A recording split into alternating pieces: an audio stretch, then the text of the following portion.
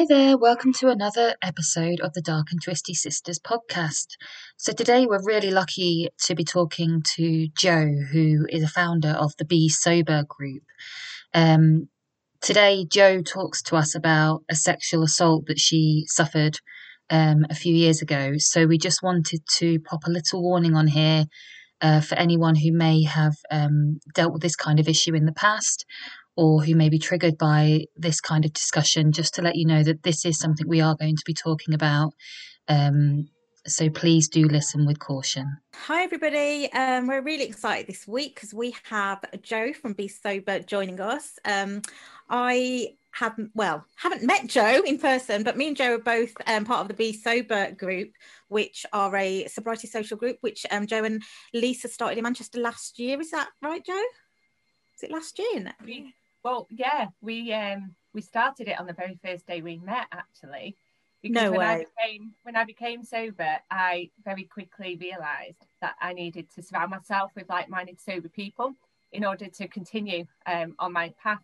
So I knew nobody, absolutely nobody. Everybody that I was around was a drinker. So I went on to Instagram, and there's a really good sober community on there.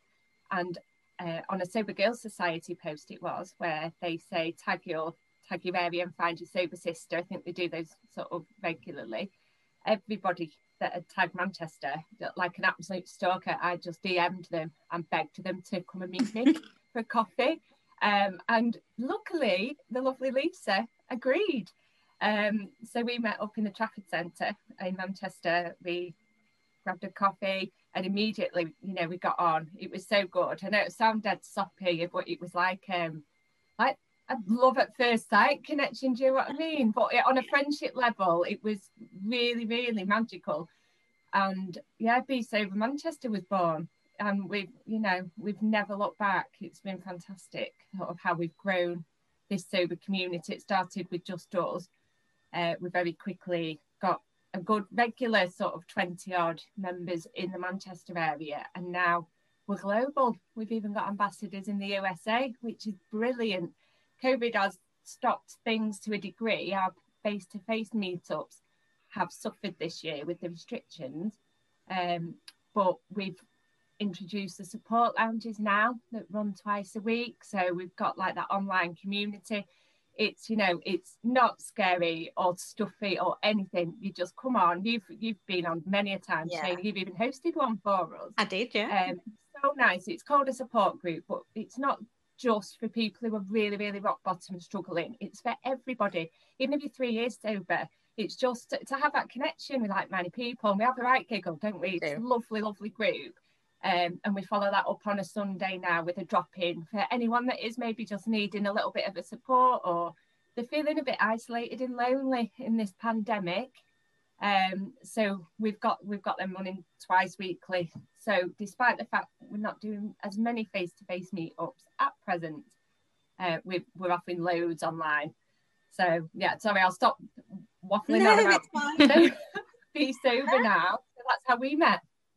Yeah, I think, what was it about? No, it wasn't September. It was about August, wasn't it? I don't even know how I found you guys. I just stumbled across, I must have read something about the groups. You must have started advertising for them, and I just happened to ask, and you were like, oh, why don't you just be the ambassador for your area? And I was like, okay. And literally, I think I filled the form in that day, and it was kind of done and dusted. And I was like, oh, I'm an ambassador now. So, but it's been the best thing I've ever done. I mean, the sober community on Instagram is great anyway, but this really feels like I'm part of something. And I love the support lounges on Thursday. Like, I haven't missed one. I don't think I would. I mean, I came on that one week and I didn't feel well at all. But I still, you weren't well, were you? Bless you. I know. But yeah, but you still came. I was there lying down under a blanket and started trying to participate. But yeah, I think it's just like you say, it's not like any other meeting or support group I've ever been to. It's so chilled out. We have a laugh. If people are struggling, they feel comfortable enough to talk about it. but it's not all kind of doom and gloom and anything like that. I think it just picks everybody up. Yeah, because even on Sunday, you know, I might have a couple of attendees that might have missed a Thursday, but they're just, you know, they've had a bit of a crappy week, and they're just wanting someone to talk to, and then they, you know, they leave after an hour, and they, you know, they're so thankful that they've been able to be a part of that. So it's great. We're just really, really happy that it's helping people in the way we wanted it to. And yeah, you know, we're hoping to take on the world, be a household name one day. Well, it's definitely going places, I'm sure, definitely. So if we, I don't know, go back a bit, and like, if you want to just tell us a little bit about you and your family and where you're from, just a bit of background on Jo. Yeah, well, I'm Jo. I am 42. I'm born and bred in Manchester. Proud Mancunian, which is why we call Be Sober, because of the Manchester Bee and all it symbolises. As far as like my alcohol journey, I was a teenager in the 90s, so, you know, hardcore, loved to party, was always, you could always find me with a bottle of cider and 20 fags on the park on a weekend. It's just the way we did it. It was great. There was no internet, so you had to just actually physically be out to find all your mates and you know, enjoy yourself. Loved it. We had an absolute ball. You know, I'm not saying it's you know, the best behaviour, but it's just what teenagers do. Actually, I used to say to my teenagers, because they didn't do that, which was bizarre. And I was like, what's wrong with you? At your age, I was like in a coma in a field after having 2 litres of cider. Come on, kids. But they're just, you know, teenagers today, well, my teenagers just aren't into drinking in the same way I was. Anyway, yeah, so I had my first child quite young. I was 19, should have been 20, but he was 3 weeks early. So he just knocked me into the teenage mum statistics.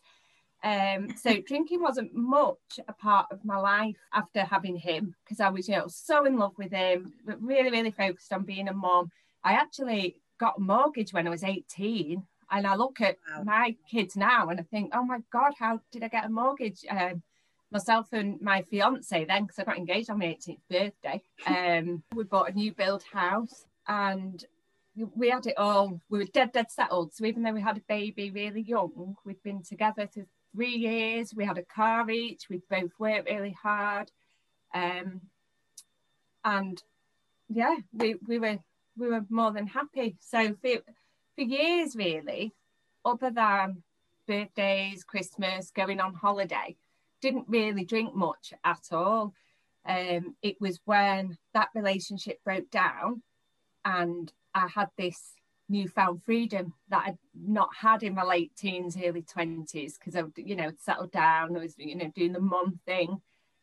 That kind of teamed with every other weekend him having the kids. So I had a bit of free time.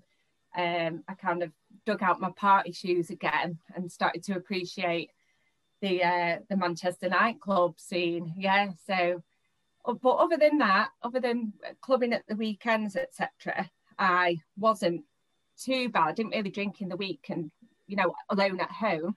That came a bit later. But it was during that time I wasn't spending too much money being out, but so I was still out. I got a job in a pub, the local pub near me. Never ever done bar work in my life.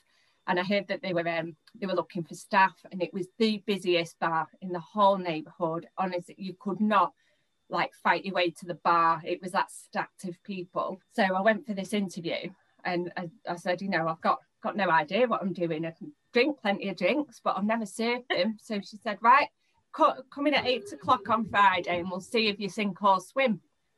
So I was like, so wow. I'm sure I must have had some Dutch courage prior to that to even be able to walk through the door. So I wasn't very good at all. But yeah, the girls were fab who I worked with behind the bar. They really looked after me, and I was a really good barmaid, I'd say. Took to it like a duck to water. So that was the job I was working when my like soon to be husband walked into my life. So I met him while I was working. He was very, very, very drunk at last orders while I was glass collecting, and you know, he sort of got me by my hand, and he was like, "Oh, you're gorgeous, let me take you out." And I was just, you know, just shrugged him off, just another drunk guy. So then he followed me over to the bar, and he was like, "Oh, please, can I have your number?" And my friend who worked behind the bar said, "Come back next week when you're sober," because that was a really good way of saying, you know, thanks, but no thanks, off your pot. So lo and behold, the week after, he came in with roses, with chocolates, and in front of everybody in the pub, asked me on a date. And I did not want to go on a date with him. He had an earring. It wasn't just a normal earring. It was like a green, like an emerald, like diamond. And I just thought, oh, I don't want to go out with you. He was really handsome, but that just really put me off. And that he was a proper lad's lad, you know, really quite scally. Like, he introduced himself to me as his nickname. And I was like, no, what's your actual Christian name? So I agreed, because I felt so bad that he'd come in with the roses and in front of so many people had asked me. I thought, well, I can't say no. Anyway, fast forward, God, a year and a half, and we were married and we had a child. Yeah. So what I didn't realise at the time, because I'd been quite sheltered to it, was not only was he a heavy drinker and loved to go out with the lads, he had a cocaine habit as well. And I had, I'd never come across that. Like, my friends loved to party, and there might have been a bit of weed knocking about. Those that went to Kinetic and stuff, which was like where they'd go for raves, would take pills. But as far as coke, it was just never something I had any experience with until I married him. So at first I was very like non-tolerant at all. Like, this is not happening, this is not what we do. And all that led to was him sneaking around and doing it behind my back, really. And I wasn't really clued up. Towards the end of it, I could tell just by his mannerisms in a text message whether he'd had it or not. But at the time, he could, you know, sneak off, have it in the toilet, and I was none the wiser. When I realised that wasn't working, he was still doing it anyway, I thought, well, you can't beat them, join them. Let's see what it's all about. And, you know, that was a disaster. An absolute disaster. You know, lo and behold, that didn't work. That just led into a much, much more turbulent marriage.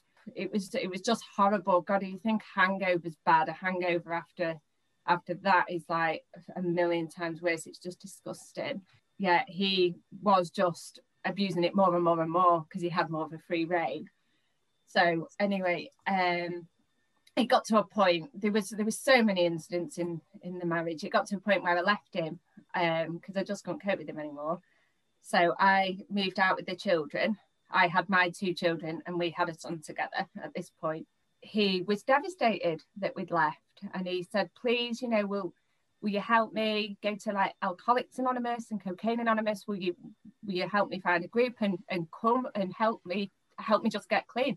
So I just had enough of him at this point, and I said, no, if you want to do it, you've got to do it on your own. I'm not doing it for you anymore. I'm trying to focus on the children, and if you want to do this, go and find your own help.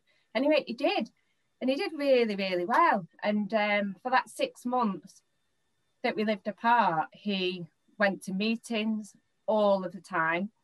I didn't even know there was like a Cocaine Anonymous, the same as Alcoholics Anonymous. I had no idea.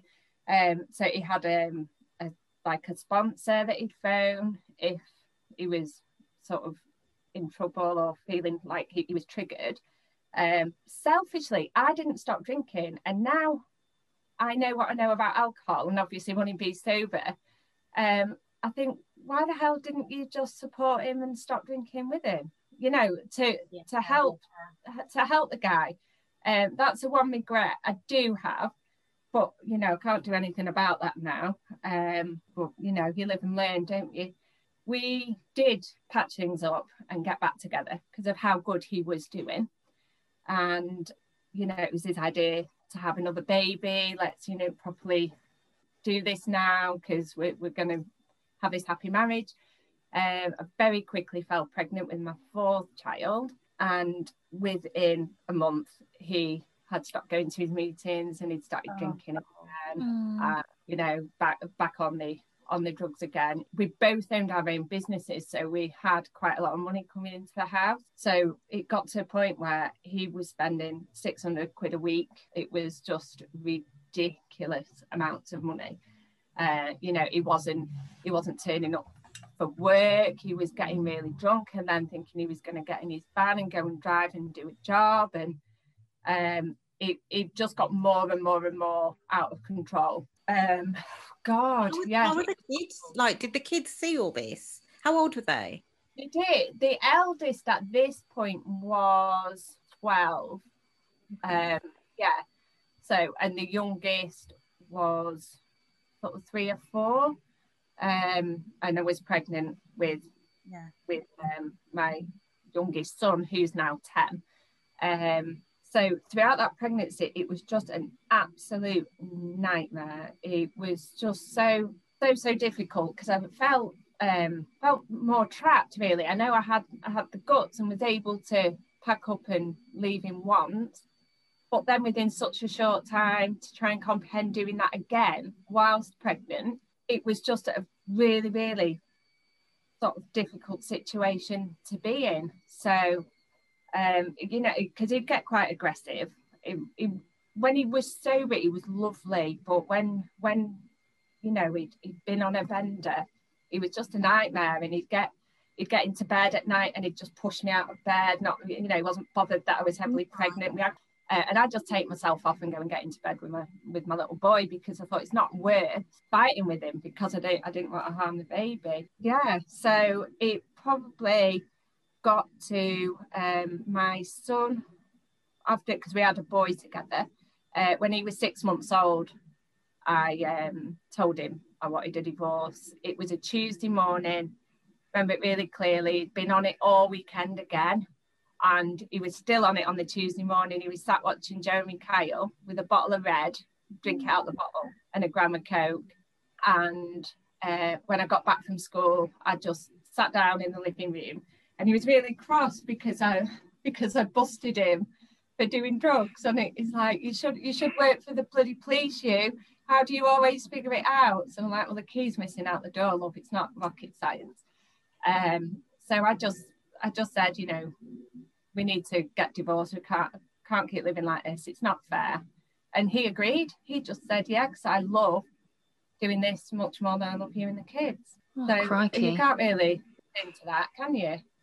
And initially, I was staying in our marital home because I think I was a bit stubborn because I'd moved out the time before. And I'm like, well, I'm not moving again. It's not fair on the children.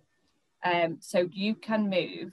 And I kept this house that I live in now. I kept this throughout because I was really annoyed that it wasn't selling, because the property market had kind of crashed in 2007 or 8. So I ended up putting this on a buy to let and had a tenant in it. So anyway, that tenant was moving out. So I was like, well, you can go and live in that house. I'm staying here with the kids. Anyway, it wasn't very long before I changed my mind. Just because he was using this as a proper party house. I love my neighbours. I didn't want to put them through that. And it just didn't sit right with me. So I said to him, you know, I'm really sorry. Can we just swap houses? I've made a mistake. I don't want to stay in our marital home. I'll happily let you have it. I mean, it's a much bigger house, but I just wanted to come back here. So, you know, he was a bit disgruntled, but he agreed. And then the day I was moving, I'd contacted him that weekend and said, just reminding you, we're moving on the Sunday. We're swapping houses. So can you make sure everything's in order? So, and I'd called him the night before when he was out in the pub.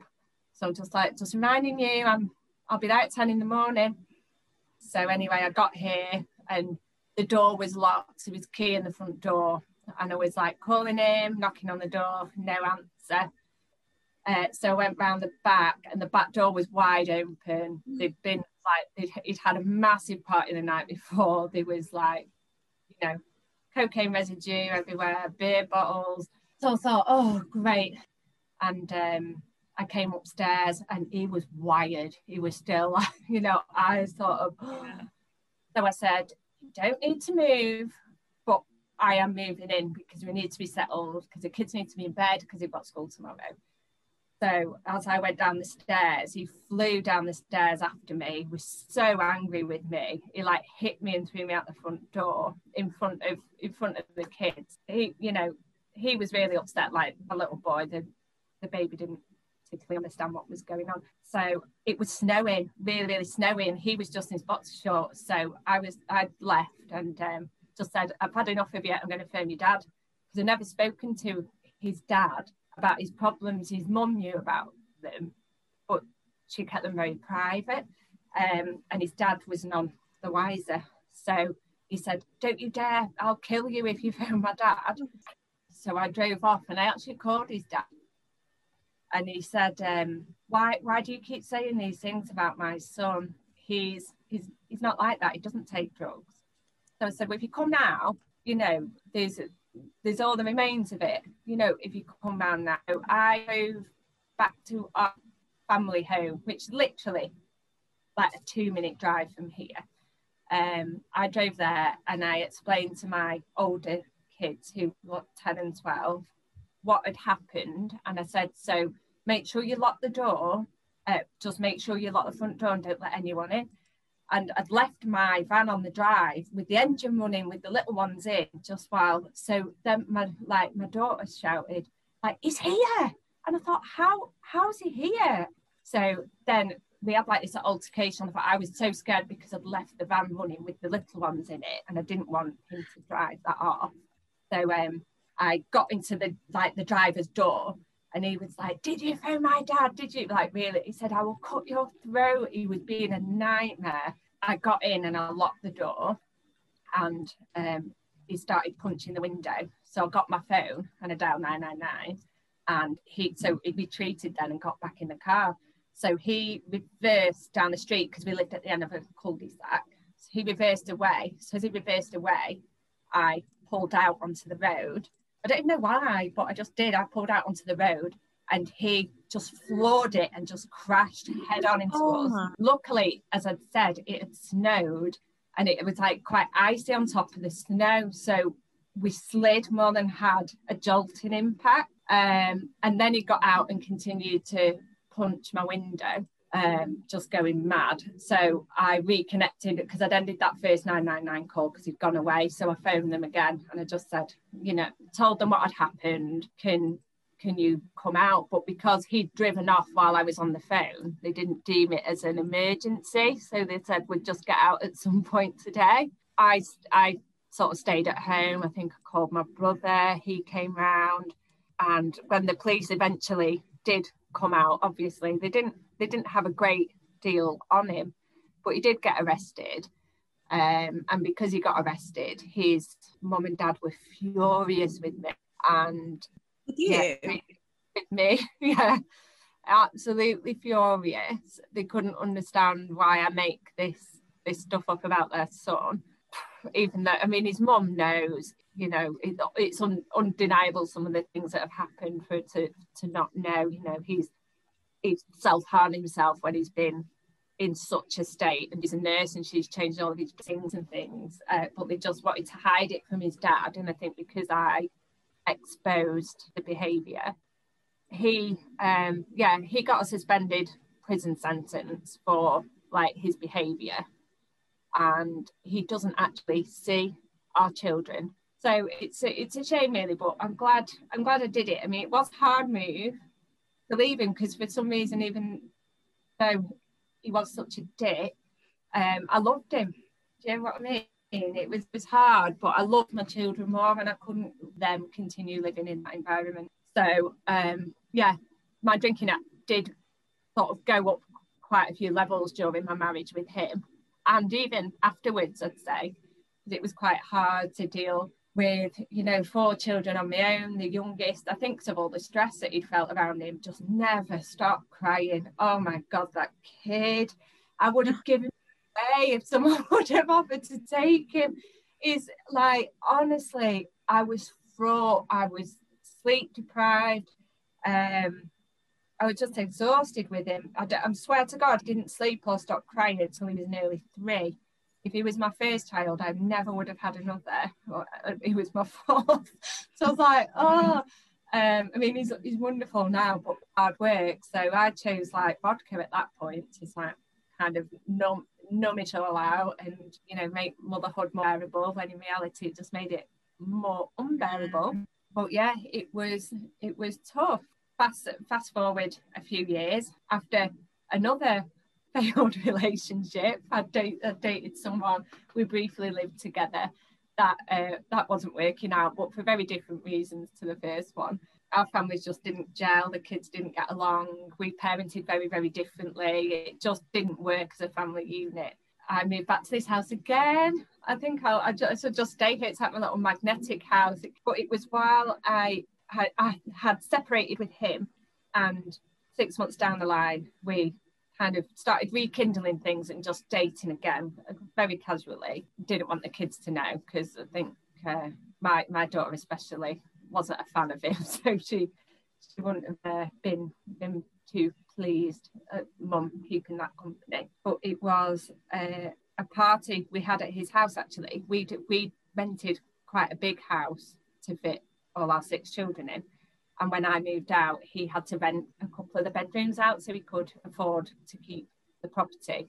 And him and his housemate, it was their birthdays on the same weekend, so they were having a big house party to celebrate. And his housemate was Polish, so there's quite a big Polish community around here, because I think anyone who just got something in common when you've moved to a new country, you all kind of gravitate together, don't you? So it was, very busy party with all of his Polish friends and the wives and etc. But there was this one man out of that group of friends I had met on a couple of occasions before, and he just gave me the creeps. And, you know, can't really hit the nail on the head fully. I mean, he was quite an attractive guy, you know, muscular and just sleazy, you know, like asking for my number and things, even though he was married. And he snatched my phone off me one day when I was on it and it was open, and he added himself onto my Facebook, and I just thought, oh, just didn't like him. Yeah, we were at this party. I'd not had a great deal to drink. I'd had a bottle of wine earlier in the day at a barbecue. It was about 10 o'clock at night when we got to this house party, because I didn't particularly want to go. And his housemate gave me a Jack Daniels, and I don't drink whiskey. It was just repulsive to me, so I had some of it and put it down and went outside for a fag. And I came in, finished that drink, got another one. The next thing I knew, I was being woken up by my boyfriend, because I'd completely passed out on the couch, and he woke me up and I couldn't stand up. I was like a newborn foal, where your legs just keep giving way. And I'd been sick all like over me. It was in my hair, it was down my top. And I was like, oh my God, you know, I've been sick when I've been drunk before. I've been blackout drunk, but I've never been in a coma where you'd actually vomited in your sleep and you didn't know. Like, people die like that. That's ridiculous. So he took me upstairs and cleaned me off, and I was still vomiting. It was horrible. I was vomiting actually that severely. It was actually making me urinate at the same time with the force. It was so gross. So he cleaned me up and put me in bed, which it was my bed once upon a time when we lived together. So I felt, you know, perfectly safe there in the house. I went to sleep, and I got woken up to somebody sexually assaulting me. So it was a strange sensation. I said it was a bit like when you hear your alarm when you're sleeping, but in your dream it's something else. You know, it's like a car alarm going off or something, and it's like your body trying to make sense of it. Well, this is really bizarre. In my dream, I was being attacked by a dog, but I've never been attacked by a dog, so I wouldn't really know what that felt like. But it was that aggressive sort of mauling, and then I came to and realised there was somebody under the duvet and what was happening. And I put my hand under the duvet and I felt this bald head. Well, my boyfriend was bald, so I assumed it was him at first. So I like slapped him around the head because I was so annoyed. I was like, what the hell are you doing? And, you know, my boyfriend was quite skinny and hairy. Well, this body that reared up and flung the duvet off was very muscular and completely clean shaven. And I realised it was that Polish guy whose wife was in the kitchen. Oh, God. And he came just really, really close, like nose to nose, and just said, I am sorry, Joanne, and left the room. And oh my God, I was just like, what the hell has just happened? It was so surreal, because you expect you to react in certain ways. You know, if you ever watch a film and you think, oh, well, that happened to me, I'd do this, or yeah, it's just, and I was literally just frozen, just paralyzed. I could not move for what felt like ages. I've no idea how long it was. I was just dazed, really. So I did get up and managed to find my clothes, because I just needed to leave that house and go home. I just didn't want to be there anymore. I didn't want to raise the alarm. I didn't want to call the police. I just wanted to go home. So I found my clothes. I got dressed. I mean, I feel like I could barely even stand up properly because I felt so ill, like physically. It was just horrible. I realised I couldn't find my shoes because I'd left them in the kitchen, and that's where everybody still was. It was 3 o'clock in the morning at this point. So I went down to retrieve my shoes so I could walk home, and my boyfriend was like, oh, she's alive, come on, you know, you're about to join the party. No, I'm going home. So he was immediately pissed off with me, because he was like, why do you want to go home? We're meant to be patching things up and sorting things out, and how's that going to happen if you don't stay here? So I was like, no, seriously, need to go home. And his housemate had come up at this point, and he was like, what, why are you going? And they were both sort of badgering me. So I was like, I just want my shoes so I can go. And the guy that had just assaulted me turned up in the hall holding my shoes, and he just went, here are your shoes. I just snatched them off him. I just couldn't believe the bloody cheek. So reluctantly, I took my boyfriend upstairs to explain to him what had happened. And he was so blackout drunk, he just couldn't even comprehend it. So he just like pushed me over really aggressively. I ended up with a massive bruise down my thigh from him. So I ended up whacking him with my shoe and walking home with just one shoe on anyway.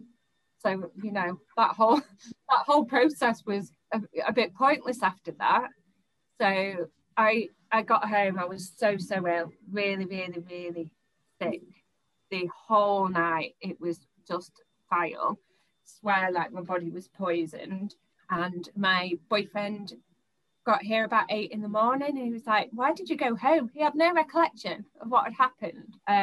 So I told him again, and he was stunned. He couldn't believe it. He couldn't believe I told him the night before something so significant, and he was so drunk. He did not remember that I'd even told him that.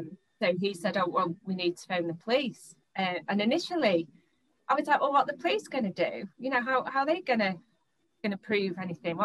And he said, well, if it was one of our daughters, what would you do? And I was like, phone the police. So was, well, why not for you then?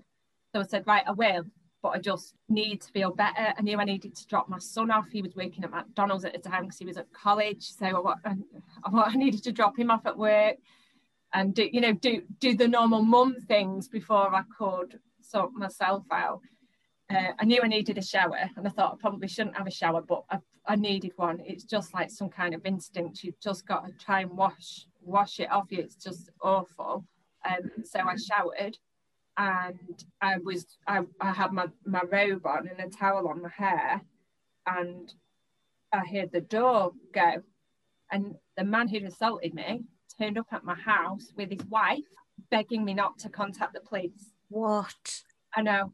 Please, his wife know? Please, no police. My sons. What about my sons? His wife didn't speak hardly any English, so I don't know if she understood. How much she truly knew. Yeah.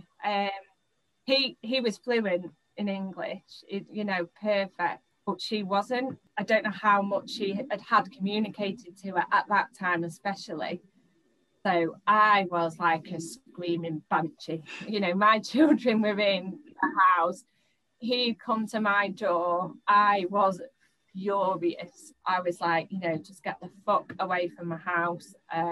Like, go away. So when I did later on that day contact Greater Manchester Police, they were absolutely incredible. Like, so good. I couldn't rate them enough. They never once like questioned me, like made me feel horrible, anything. They were just so lovely and understanding and nice, which I think is important to get across, because I think a lot of women like worry that they're not going to be believed, or, you know, it's going to be a horrible process for them. I mean, don't get me wrong, it's not a pleasant process, but they handled it so well. I mean, the lady that initially looked after me, who took my first interview, I was with her for like 3 hours, and she touched base with me throughout the proceedings leading up to court, but it did get handed over to CID, so they looked after me as well. But I got her flowers and chocolates and everything after the whole case was finished, because she was so wonderful, like just really nice. So yeah, I got put with that specialist lady, and they took a statement and DNA, and they sent forensics to the house. They arrested him, and that was on the radio. Like, we were listening to his arrest while we were together. They were remarkable, and they got the sexual assault referral centre to open for us later that night. It was really late. It was about 12:30, but there was two doctors and a nurse that came to open up. I was the only person there, and they were just so wonderful as well. Honestly, that whole, as much as it's a horrible thing to go through, I can't thank the people who looked after me enough for all that they did. You have like a proper internal examination when you go there. They take your blood to check for toxins, because they truly believe that I've been spiked. I believe I've been spiked. I've never completely passed out and vomited like that after a bottle of wine and one whiskey, one Jack Daniels. But the things that people put, like, you know, the date rape drugs, they pass your system really quickly. So there wasn't actually anything in my system. I think because I'd been so violently sick, my body does not like medication at all. Anything more than like a standard paracetamol, it makes me feel so ill. My body goes, no thank you. So I think that was my body's reaction of trying to get rid of it, like vomit, let it out. So like they put your legs up in stirrups and properly examine you and take photographs and do swabs and everything. There was all kinds of damage down there, and damage that would only happen in that kind of assault. So it was without doubt, it definitely happened. They had to also, you know, swab and check for sperm, etc. And I'd explained that I'd had a shower, and she said, it's fine, you know, it's fine. She actually said, we've pulled bodies out of the water that have been there for days and still got DNA off them. So having a shower, don't worry about it. So they were wonderful. They got a whole lot of evidence stacked up. So it went to court. First it goes to Magistrates Court, because that's just standard. And then they go, no, too serious, it's going to Crown Court. Then it went to the Crown Court. It was almost a year later, like a couple of weeks of the year, this whole court process took. So in that year, to deal with this, I drank well more than I normally would. Like, I just worked, really worked hard, and then drank even harder. And it was just my way of coping. I just never stopped. You know, some people might go off on the sick and have a month or two, you know, to just be with themselves. I couldn't do that. I couldn't bear to do that. I just had to keep myself as busy as possible. And when that wasn't physically working, that was getting drunk with my mates. My best friend at the time, her mum had died that week of cancer. It was actually her mum's funeral on the Monday morning, and I had been at the sexual assault centre at midnight on that same morning of her mum's funeral. I was making all the flowers for them, so we had a very shit time for different reasons, but at the same time, and as we were both the single mates, all of our other friends were married, etc., we sort of lent on each other. Morgan spiced, so that was Morgan was our third wheel, definitely. So we drank, and it wasn't just weekend binges, if we felt shitty on a Tuesday, there was always one of us who was up for it, whether it was she felt crappy and she was like, can I come round yours, should we get some rum? Yeah, definitely. And vice versa, like, do you want to come and stay at mine and we'll get a bottle of rum? So we'd set our motto was chuck it in the fuck it bucket and have a rum. I was like, this bucket bucket's a sound for being by the time the amount of things we chucked in it, and any messes that came our way, rum solved it. Also, we thought at that time, I'd say getting towards the end of that period and beyond it, I was easily putting away 3 bottles of rum a week, and that wasn't it, because we'd never start with a rum. We'd always have a few San Miguel's first, or share a bottle of Prosecco, and then finish off with a rum. So that carried on, and the court day, at the very, very, very last minute, he pleaded guilty, so I didn't end up having to actually testify in the witness box, which was scaring me to death, to be fair. But because he pleaded guilty, he got away with a suspended sentence, hefty fine. But I didn't want any money from him. I wanted him to pay for what he did with his time, and him being able to reflect on what he'd done, etc. So he's got to sign the sex offenders register forever, and he got 2 years suspended for 2 years. So I'm guessing that time's just about up now. That would have been up in September by the time he got sentenced. So it's frustrating because he still lives in my local area. Only about 3 weeks ago, a lady had ordered some flowers from me, and I was delivering them to a house with lots and lots of trees near here, so it was really dark. So I couldn't see the door numbers, so I thought I just need to park and get out and actually go. And I parked and I got out and I noticed his car, and she lived like literally about 4 doors down from his house. And I thought I was all right, but God, my heart was pounding. Because I realised where he lived, because he did live very, very close to me, and he moved during the process of the trial, but just to another part of our area. So I wasn't sure exactly where his house was, but now I know where it is. It just haunts me a bit, that, because I think you would have just moved to the next town, wouldn't you? Rather than move from one house to another in the same little town. Just move a bit further afield. Move away, actually, completely. So I mean, that's frustrating. It is something that I didn't get a say in, or even the courts wouldn't intervene in at all. But I just think, God, have a little bit of respect and just do that. But obviously he's not got any, has he? But what I was going to say was the fact that he lives so close was only 7 days after he assaulted me. I'd been working, and I stopped at a little Tesco near me to get my next door neighbour a bottle of wine and a birthday card.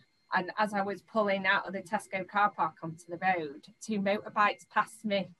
So I was waiting for them to go. And then I pulled out. One of the motorbikes crashed, right? It was literally backflipping. It did 3 sort of backwards somersaults. So I thought, oh shit. So I put my hazard lights on to stop the flow of traffic, so this cyclist didn't get run over. And I was just about to get out to check they're all right, offer first aid, do you need an ambulance or whatever. And he jumped up really quickly, and he was staring at me, and he was dragging the bike off the carriageway, really panicking. And I could see his jeans were ripped and his legs were bloody. And I thought, what's he doing? He's probably really hurt. Anyway, he lifted up his visor, and it was him. The guy that had assaulted me had just cracked. So I can only imagine that he noticed me and panicked and revved it up. I've never ridden a motorbike, but I think he's revved it up so fast, and he's made himself backflip. that's like mental, isn't it? No, you can't make it up, can you? It's mental. Yeah, so that all went, and it carried on in that cycle of drinking for over another year. Just I just got used to it, just like, you know, just out all the time, blocking everything out, pleasantly away. And then just one morning I woke up after, you know, feeling absolutely rotten again. You know, I drank so much, I'd been sick the night before, I'd told my daughter to fuck off when she tried to wake me up. It was, I mean, she's a young adult, which she's a mum herself now, so I wasn't telling a 4-year-old to fuck off, but still, it wasn't very nice. And I just thought, what the hell are you doing? You're just wasting your life. You know, you're going out drinking every weekend. Every weekend's the bloody same. You have the same drinks, same conversations, just the same songs. Wasting your life away. I'd gotten really fat, just the amount I was eating, and wasn't really exercising because I was too hungover and couldn't be arsed. And I just felt really, really unhappy with myself. So I just had this like epiphany. I'm going to stop smoking. I'm going to stop drinking, and I'm going to stop like dating men for the sake of dating, because I just keep finding the same wrong sorts. You know, I need to break the cycle. So I did, and that was the 24th of February 2019, and that was the last time I woke up with a hangover, the last time I had a bag, and the last time I dated a guy. And you know what? Best thing I ever did. Oh, not saying all three, you know, the last one, maybe be tempted if you're really, really special. But you know, I'm so content now. It's untrue. I never could have imagined my life just to be so calm, because it's never been calm. It's always been chaotic, always, from being a kid, you know, from my upbringing as a child right the way through until last year.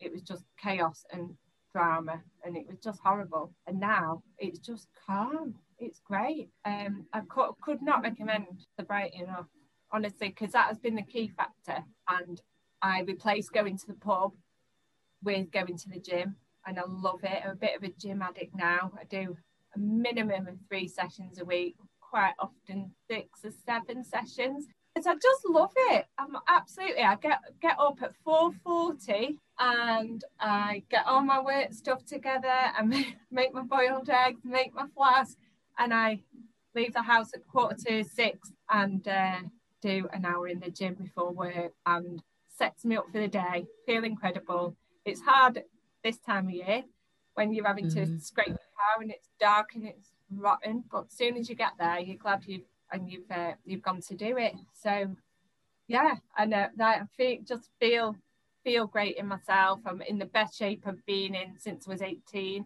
and it's just all a winner for me. And then starting Be Sober, and yeah, Lisa knows a bit about fitness. Yeah, I'm a bit of a fitness freak myself. I love exercising. I do it every day. I had my first rest day on Sunday since, I want to say, like May, like my first actual not done any exercise. May, I think it was. But you'll have a rest day, don't you? And you still end up on the treadmill.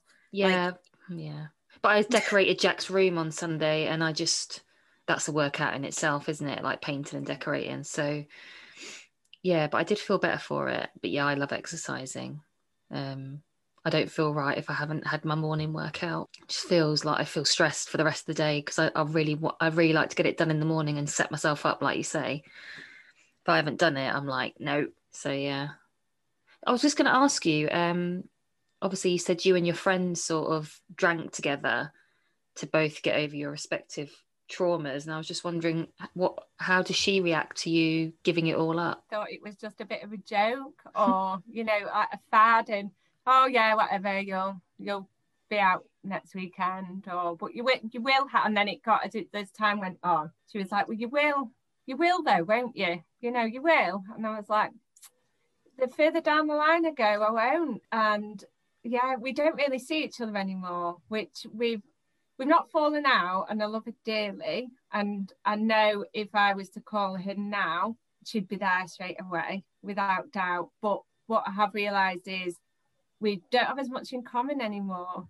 Now I don't drink. He still loves to go out and have a drink, and you know, that's fine, because I think you've got to be ready for it. There's got to be something that twigs in you that makes you prepared to make this move, because it is going against the norm, and that's quite scary and a difficult decision for many to make. Alcohol is, you know, that friend lurking in the background all the time. It's always there. It's there if you're sad, it's there if you're happy, it's there if you're bored. You know, it's that deeply ingrained in our society to have alcohol at every occasion. It's a big ask for many people to think differently to that. Yeah. I think once you have seen the other side and realise how life is so much richer without alcohol in it, you look at everything very differently. I'd say like my whole life has evolved like massively since removing alcohol. It really, really has. So those people that I used to spend a lot of time with drinking don't fit in my life the same way anymore. But I'm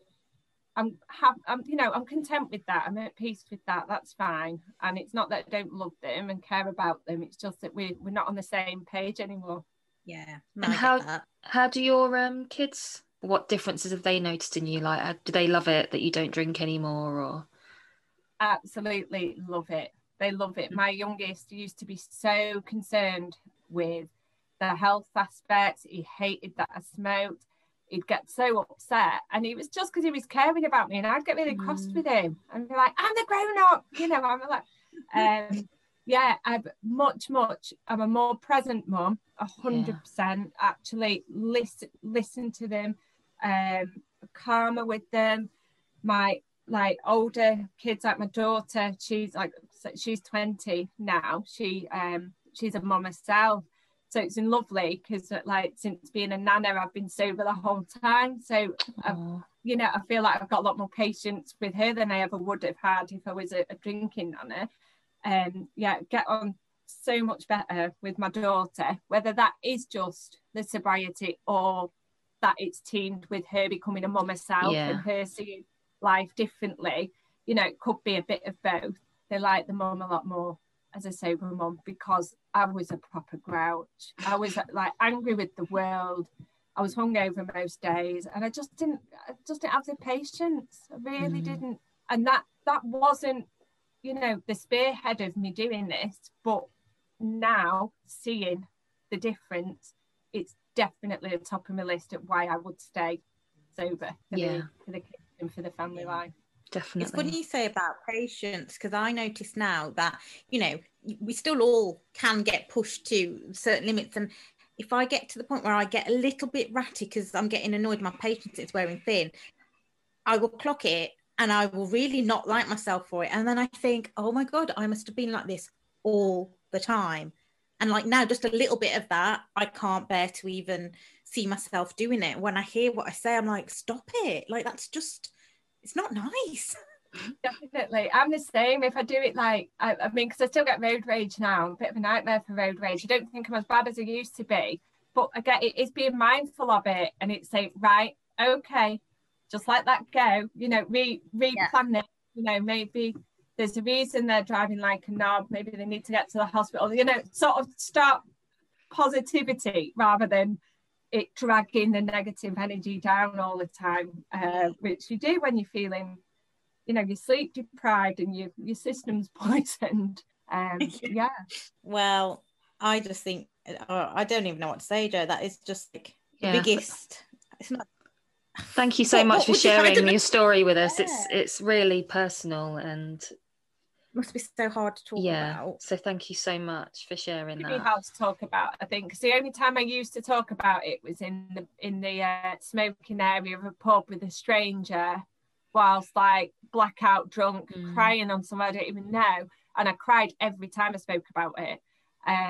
And to be honest, I can't remember the last time I cried about it now, and that's good. But I don't think I truly dealt with it and started to heal from it until I'd removed alcohol out of the equation, because all alcohol was doing was blacking it out.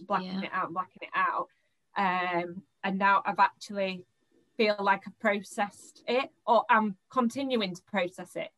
And talking about it every time I do, especially in a situation like this, it takes the power away from it a little bit more. It's just breaking it down. It doesn't have that power or control over me. You know, at first I was a bit, you are left to feel embarrassed and ashamed when you've been assaulted, and I can't for the life of me understand why that is, because you've done nothing wrong. You've absolutely nothing wrong, and it's them that should feel ashamed, never ever the victim or the survivor. And the first time it kind of twigged in me and made me really passionate was there was a phone in on Radio Manchester in January, because there was a case in our area where about 70 odd men had been raped by this man on a night out, where he'd drugged them and he'd raped them. I remember. Crikey. And they were doing a phone in on it, and I felt so passionately. I just phoned up just on a whim like that, and I thought I'll just say my piece and then they can just say it, you know, for me. And they're like, oh no, will you go on air? So I thought, right, I'm just gonna do it. So I did it, and that was the first time I actually spoke about it, was just off the cuff, live on Radio Manchester. But because I just wanted to get across that they should never ever ever feel ashamed for what's happened to them, because, you know, they've not done anything wrong. And I think the more people that actually speak about their assault, the more it will help those that have gone through it and are unable to talk about it, or are feeling guilty, or are concerned about reporting it. Because I'd say always report it, because you'll stop them doing it to anyone else. I think it's difficult, isn't it? Because there's such a, not a stigma, but you always hear about people that they go through all the trouble of reporting it and go through the court case and get to court, and then they get absolutely torn apart on the stand or you know, whatever, giving their statements. And yet people get made to feel like it is their fault. Like, oh, she drank too much, she had this outfit on, you know, she was asking for it, those sorts of, you know, attitudes. So I can see why people probably think, oh, I'm not putting myself through that. I've been through the trauma as it is. Why would I put myself through that again and again and have people not believe me?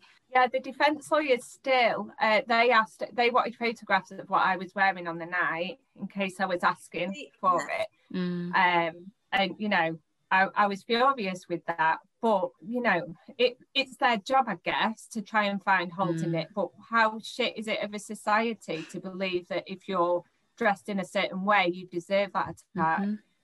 It's just, it's wrong. It's so wrong. Yeah, it is. But I just think that, you know, it's hard, and I know what you're saying, because I've also heard stories where people have gone through it and haven't been believed. It must be absolutely crushing. Be brave and try, at least, you know, just to stop them from continuing. The man who did it to me also had a job as a bouncer, and how many drunk, vulnerable women has he come across in that line of work, and he will never be able to do that again. He'll never be able to wear that badge and do that job. So at least I have done my bit to try and prevent him attacking other women. Yeah, I mean, I've seen it before. Like, I think it was is it Ched Evans, the footballer? And I'm sure that's his name. Can't remember. Oh, yeah, and he got found guilty, I think. But the girl that got assaulted by him allegedly, she got absolutely ripped to shreds, like on social media, and people put her name out there, and obviously it's all supposed to be anonymous and everything, and it was just horrific. So it's just like, when it's someone in the public eye as well like that, you know, you have to be really brave to actually put your story out there. So yeah, I think it's just society is just geared towards just trying to find fault in why they're trying to find a reason as to why this man's done it. Well, it's just because he's an arsehole, basically. So have you got any more questions, Shay, for Jo, or is there anything else you want to say? I don't have any questions, Jo. If you got, I mean, I just think you're bloody amazing. Yeah. That's all I've got to say, really. And I'm just like really glad that, I don't know, I get to be a part of this, Jo. Oh, I didn't realise you're the actual, so you're like the founder of Be Sober, like the whole thing, or? Yes. Wow. Yeah, I'm the founder. So it was my idea to meet for a coffee and find like-minded people to start a a sober social group up north, because everything was just down south. There's nothing that I could find in Northern England. So I met up with Lisa and another lady called Hannah, but Hannah's kind of, sort of took a sidestep from Be Sober. So Alex, who's Lisa's best friend, has kind of stepped into the breach. So the three of us, are Be Sober. Cool. So yeah, Shay's always banging on about it. Oh, good. You're going to come on Thursday? You're going to come on Thursday? I'm like... Literally keep trying to get everybody and anybody. You should come. It's because I did Sober October, because I've got a bit of a history with alcohol. My whole family has, actually. I think it might be genetic. And I got to a point, same as you, like I can't keep doing this anymore. Drinking at home on my own, alone, being a crap mum, being a crap wife, just treading water basically.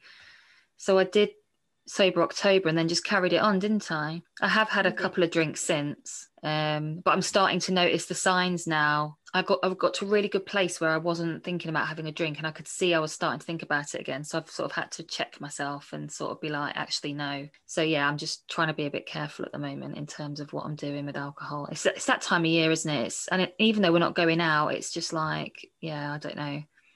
I'm just really wary. It's all the romantic thoughts around Christmas and, the glass of red by the fire and all of that. And it is just like your subconscious, because it's kind of wired into us. So last Christmas was my first sober Christmas, and it was challenging. Even though I felt really strong in my sobriety, it was challenging. Didn't help with the fact that my boss got me a bottle of Prosecco for Christmas. Oh no.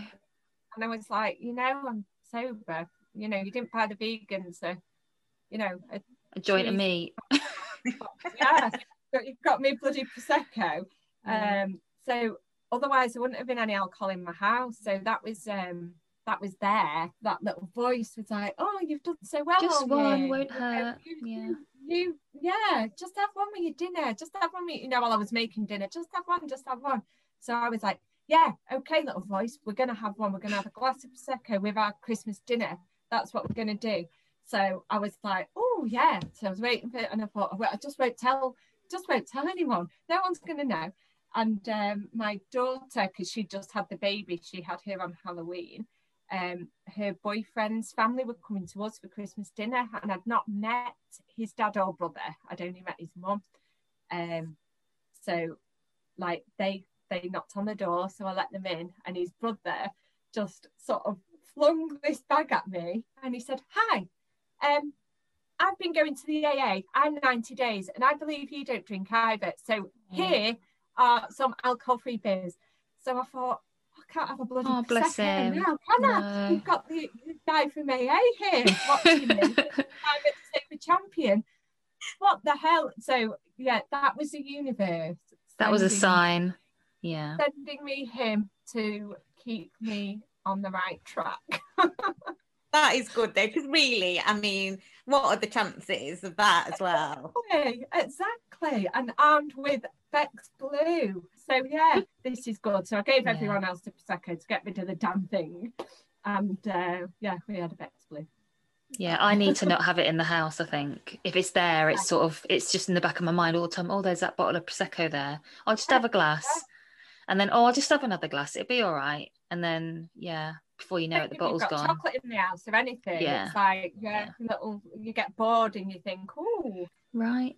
Thank you again. It's been really interesting. Really, really good. Thank you for coming on. Yeah, and thank you for sharing it. No, thank you. Hi guys, so thanks for listening to the episode. As we said before the episode, we do understand that this episode may have some subjects in it that are triggering for our listeners. So we just wanted to leave you with the number for the Samaritans. If any of the topics that we discussed have affected you personally, then please do call the Samaritans on 116 123. That's 116 123.